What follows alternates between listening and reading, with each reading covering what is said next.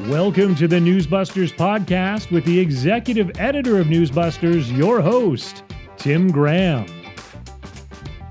Hello and welcome to a momentous day in American history and liberal media bias.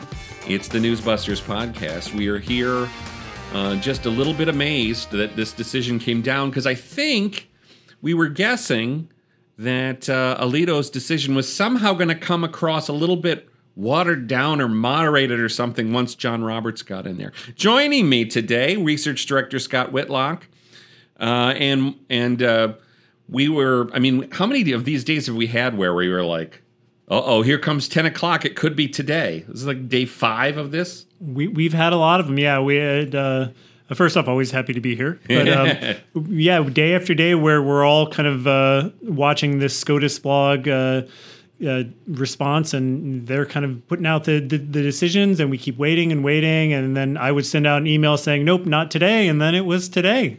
It was today, and I guess I think the conventional wisdom would be, well, don't do it on a Friday. That could mean if the left was promising a night of rage, now you get a weekend of rage. Right. I think we were all surprised, particularly that it was this Friday, because they still have 8 decisions left. Some of them that are also big cases, none of them that are as big as this one, but still there's some big ones left. So it's surprising this was not last. Yeah, I don't think there's going to be a riot over the football coach praying on the field. No. Good case, interesting case, but this was the big enchilada in terms of, we're going to get into a little later what Scott's been doing with the group Jane's Revenge. But first, let's just start on a more generic lament, and that is, sometimes when you do what we do, we don't really get to sit here for a moment and say, wow, this was a good day. Yeah, it was. It's kind of amazing. Some conservatives have been fighting for this, working for this for 50 years, and to see that this is the day that it's actually happened. I think really the pro-life movement, conservatives, people who went out and marched and went door knocking, all those people who worked for this, they should kind of take a moment to really appreciate what a victory this is. Yeah, I as a reporter, covered the March for Life, and of course I've also gone down as a media critic. And the March for Life that's been taking place in January, there's neat talk today about now doing the March for Life on June 24. Oh, wow. I like. Because it's warmer. Right. But the march has always been talk about a mostly peaceful. It's a peaceful protest. There's a little bit of anger in there, but always the vibe of it was very positive. And that to me strikes quite a contrast with what we're seeing over on the Hill today, and certainly it's a contrast with what we were seeing in the media. So obviously, we have seen what we expected, which was a bit of a meltdown. You in particular, where everybody had a network, you were looking at Chuck Todd. So let's start there. It's interesting. Let's take a step back and just think about the consequential actions of this week. The 2 Supreme Court rulings that that undid. One law was 110 years old. This one is 50 years old. You have what former President Trump attempted to do to the democracy. We learned that in chilling detail all of the last couple of weeks. Yesterday, in particular, arguably 2 hours away from a massive constitutional crisis. Throw in what the divisiveness that Donald Trump has created in the immigration debate. And you really can't help but look back at 2016, that election, and the entrance of Donald Trump into our politics. And he really has sort of shattered a lot of the stability we had in American society. He has been the linchpin of shattering our stability on reproductive rights, our stability on immigration, our stability even in some ways, obviously, on the democracy. And we're in a rough place as a country and as a society. We're not just polarized. We're divided in ways that feel so fundamental, and you're not sure how we bring each other back. We are divided in our information silos. So, look, I'm very concerned about the fallout from all of what we've seen just this week. Former president could be put on trial. we're a tinderbox right now, and I think our elected leaders, particularly on the right, have put some blinders on and have not fully appreciated what's been unleashed on our society. Well, Chuck Todd, I think meltdown was the right word, because he kind of alternated back and forth from attacking the Supreme Court. He was very angry, basically, that Neil Gorsuch and Amy Coney Barrett are on the court. He said it was unfair, that they shouldn't have been there, kind of rehashing this old argument that we've got from the left that, like, the court is illegitimate. And so there was anger for him there, and just kind of anger at the decision, he brought up immigration. Yeah. He brought up January 6th and kind of tied this all together as in some way almost like the end of democracy. And he wasn't crying. It wasn't like some of the people on election night 2016, but there was definitely some emotion in his voice, and you can tell just watching any of these networks that they're very upset about it, and it's really hard for them to cover that. Well, and I think what Chuck Todd was trying to do was he was suggesting, the country's a tinderbox, and what I'm smelling in this is Trump, and that is Trump named these 3 justices. Trump caused somehow disorder at the border, which of course would be a complete reversal of what's actually happened. Is that they don't want to touch the border situation, as you have done multiple studies showing a lot of months they do 0 on the border. So if there's a crisis at the border, you wouldn't know it from watching the networks. But just that whole notion that, between January 6th, which was frightening, this is not frightening. Right. This is a good day. But yes, the liberals always track out this thing where they try to say, well, since Trump wasn't elected with the popular vote, and then they'd say George W. Bush wasn't elected with the popular vote, and this sort of thing, and they named people, and it's like, well, no, actually, George W. Bush won the popular vote in 2004, and then named 2 justices. So you can't crab about that. I understand the complaint about Scalia dies, and then they're like, nope, not this year, and then so I understand that. But we're all sitting here today going, well, gee, if you'd been able to talk Ruth Bader Ginsburg into retiring under Obama. Right. And some of the response is, look, they're discovering judicial activism. Terry Moran was essentially ranting about how this was an example of just that they become politicians in black robes, which is exactly what Mark Levin was saying about judicial activism on the left. And yeah, there's also this kind of issue, this cognitive dissonance, where just yesterday we were talking about the Supreme Court struck down a 110-year-old New York law, and they're not going to let New York have the gun control laws that they want. And now they're complaining about, we're going to have this patchwork. Patchwork is their favorite word. Patchwork of laws across the country, and some laws abortion will be illegal, and some laws it will be partially illegal, and some laws states it'll be legal. And so, it's like, which is it? Is that okay or not? It really just seems to depend with the media based on what we're talking about. Yesterday with gun control, they want those state laws to be left alone. And so we had. CNN had some crying, crying on behalf of the women, and MSNBC, Joyce Vance was calling it a very dark day in America. It's a very dark day in America. You cannot overstate this. I'm not sure we all fully appreciated how devastating it would feel to see the words on the paper condemning women to second-class citizenship. So I mean, that is the overwhelming thing. I think the other thing, though, we should really state as we watch it in real time today was, and I think this happened earlier in the year, you somehow have this breakout, and we're a little shocked to see it, where pro-life leaders are actually getting interviewed today. So we're seeing some Kristen Hawkins of Students for Life, and we're seeing some Gene Mancini from the March for Life. It shouldn't be surprising, and it shouldn't maybe get praise, but it's like, oh, there's another side to this.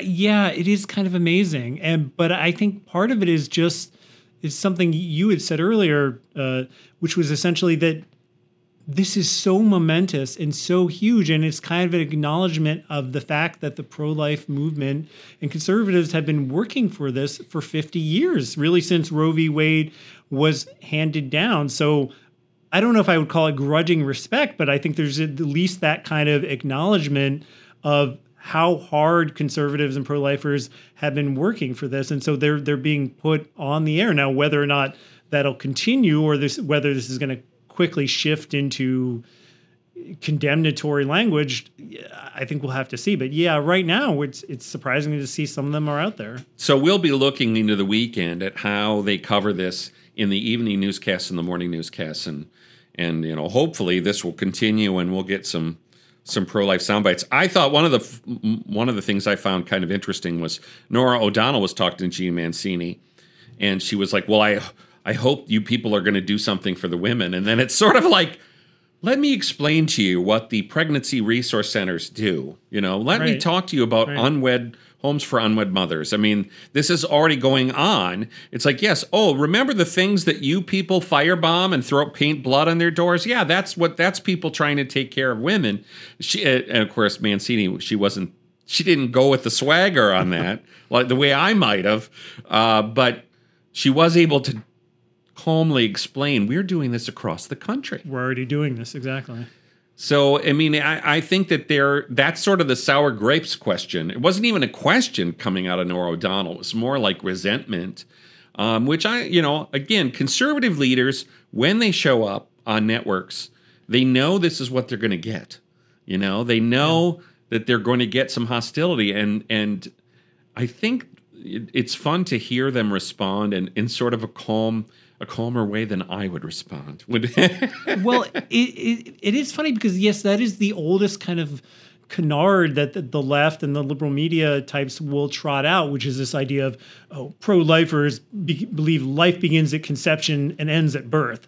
They say that all the time, as if that once a baby is born, pro-lifers and conservatives don't care. And it's just so not true. If you look at all these organizations out there that are, they love babies and they love life, and they don't stop caring once these babies are born. I think what's funny about that is it's always seemed a little backwards to me. Because if you're going to play that kind of rhetorical game, you want to say, okay, so the ones that make it out of the womb you care about, but you didn't care about them when they were in the womb. That whole argument really goes both ways. It's like, I don't think that argument has the heft you think it does. It's like, how many millions of, 60, what's sort of estimated, 60 million abortions, 65 million abortions, right? And they've been whining about the Texas law for months. And there was something today that talking about the tens of thousands of babies that were born that wouldn't have been born. And that's the kind of thing that makes a liberal journalist upset. It reminds you of, what was it? Rush Limbaugh said, a feminazi is the type of person who's unhappy when an abortion doesn't occur. Right. Well, you just made me think of the Washington Post story that we were all talking about and people were talking about on Twitter. It was a lot of people called it the most unintentionally pro-life article you'll ever read, which was essentially about how this woman, the Texas law was either about to take place. Yeah, it was about to go into effect, and she didn't have an abortion, and now she has twins. And it's like, yeah, exactly. And now these two little babies are alive. And I think when people see the real world impact of, these babies are in the world now, and they might not otherwise have been, that makes a real difference. It does. And so one of the other things we would recommend to you is MRC Culture. Nick Kangatis has a roundup of the leftists spontaneously combusting after the decision, with all of your favorites, Alyssa Milano, Rob Reiner, right, Bette Midler. Yeah. The usual crew. Oh, and Monica Lewinsky. Oh. The anti-bullying advocate Monica Lewinsky saying F Alito, F Thomas, F Cody Barrett, nice mouth on you. I saw Keith Olbermann is melting down again on Twitter. He, that and YouTube are his only places to sort of scream into the void now, but he's very angry. That's our debate. Do we still care about Olbermann? I'm like, well, when he's losing, I mean, I still think that it's, the question I have, especially when he was basically talking about, let's dissolve the Supreme Court.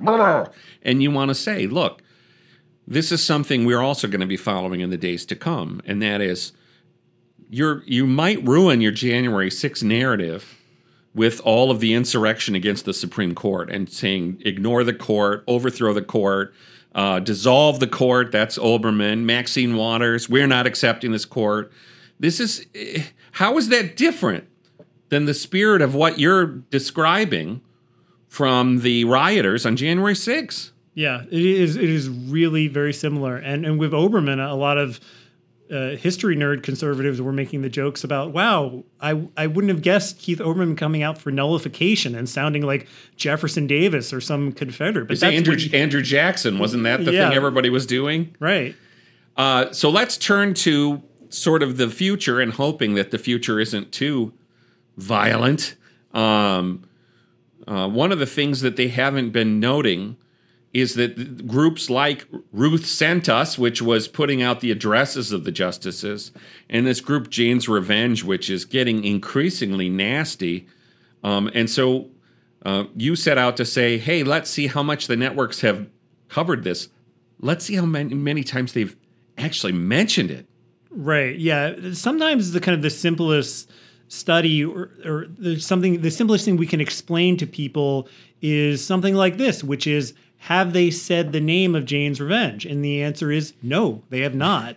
And so for the networks, there's 77 seconds of coverage of acts of violence against pro-life organizations and things like that. So there's a snippet of coverage, but no mention at all of this group Jane's Revenge. And I think that's key, because who exactly Jane's Revenge is and who their group is made up of is a little unclear. It's a little bit like that group Anonymous.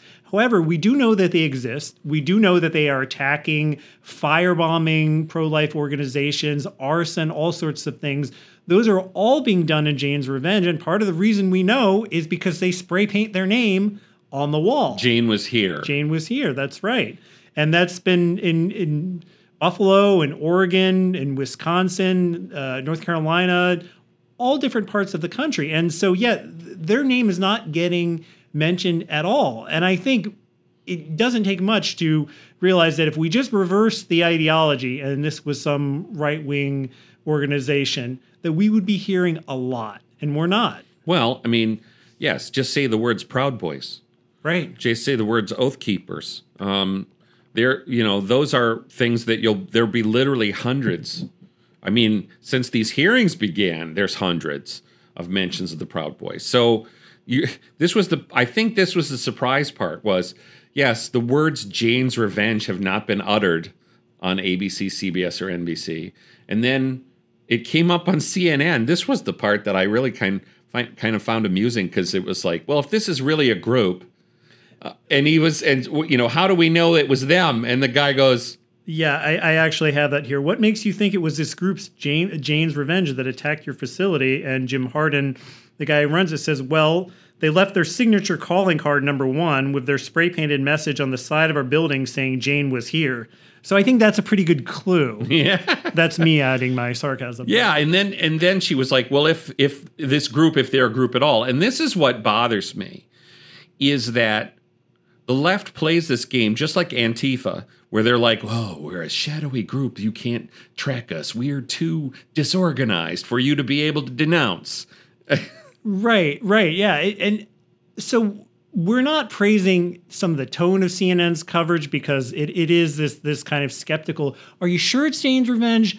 But we do want to give them credit, because that's at least better than not saying the name at all. At least CNN has said the words Jane's Revenge and talked about it, and the networks aren't even doing that. And up front in the study that my colleague Bill D'Agostino and I did, we just excerpted from the latest statement from Jane's Revenge, which is really kind of terrifying, because it says your 30 days are up. And it says that what we do next is not going to just be breaking windows and things that can be easily cleaned up, that we're going to escalate. And you don't have to be a genius to figure out what that means. That means violence, maybe death, maybe murder, but something like that. And now that we actually have this ruling, that it's out, this is a real issue. And God forbid something happens to some pro-lifer or some pro-life organization. But, in the next few days or week, if the media has not covered this at all. Yeah, I mean, I think that usually the record is, the fact that they had barely covered this firebombing or Molotov cocktails in Madison. It's like, yeah, their standard must be until somebody goes to the hospital, right, or somebody dies, it's not news. And so, I mean, yes, this is not the way it works when the uprising's on the other end. And so, I think what we always want to suggest is, could we please, in the so-called objective media, be uniformly against political violence? If Chuck Todd's going to get out there and start, speaking in tremulous voice about the tinderbox, ask yourself, if you're against the country being a tinderbox, what are you doing to try to discourage violent groups on either side, or violent centrists, whatever it is?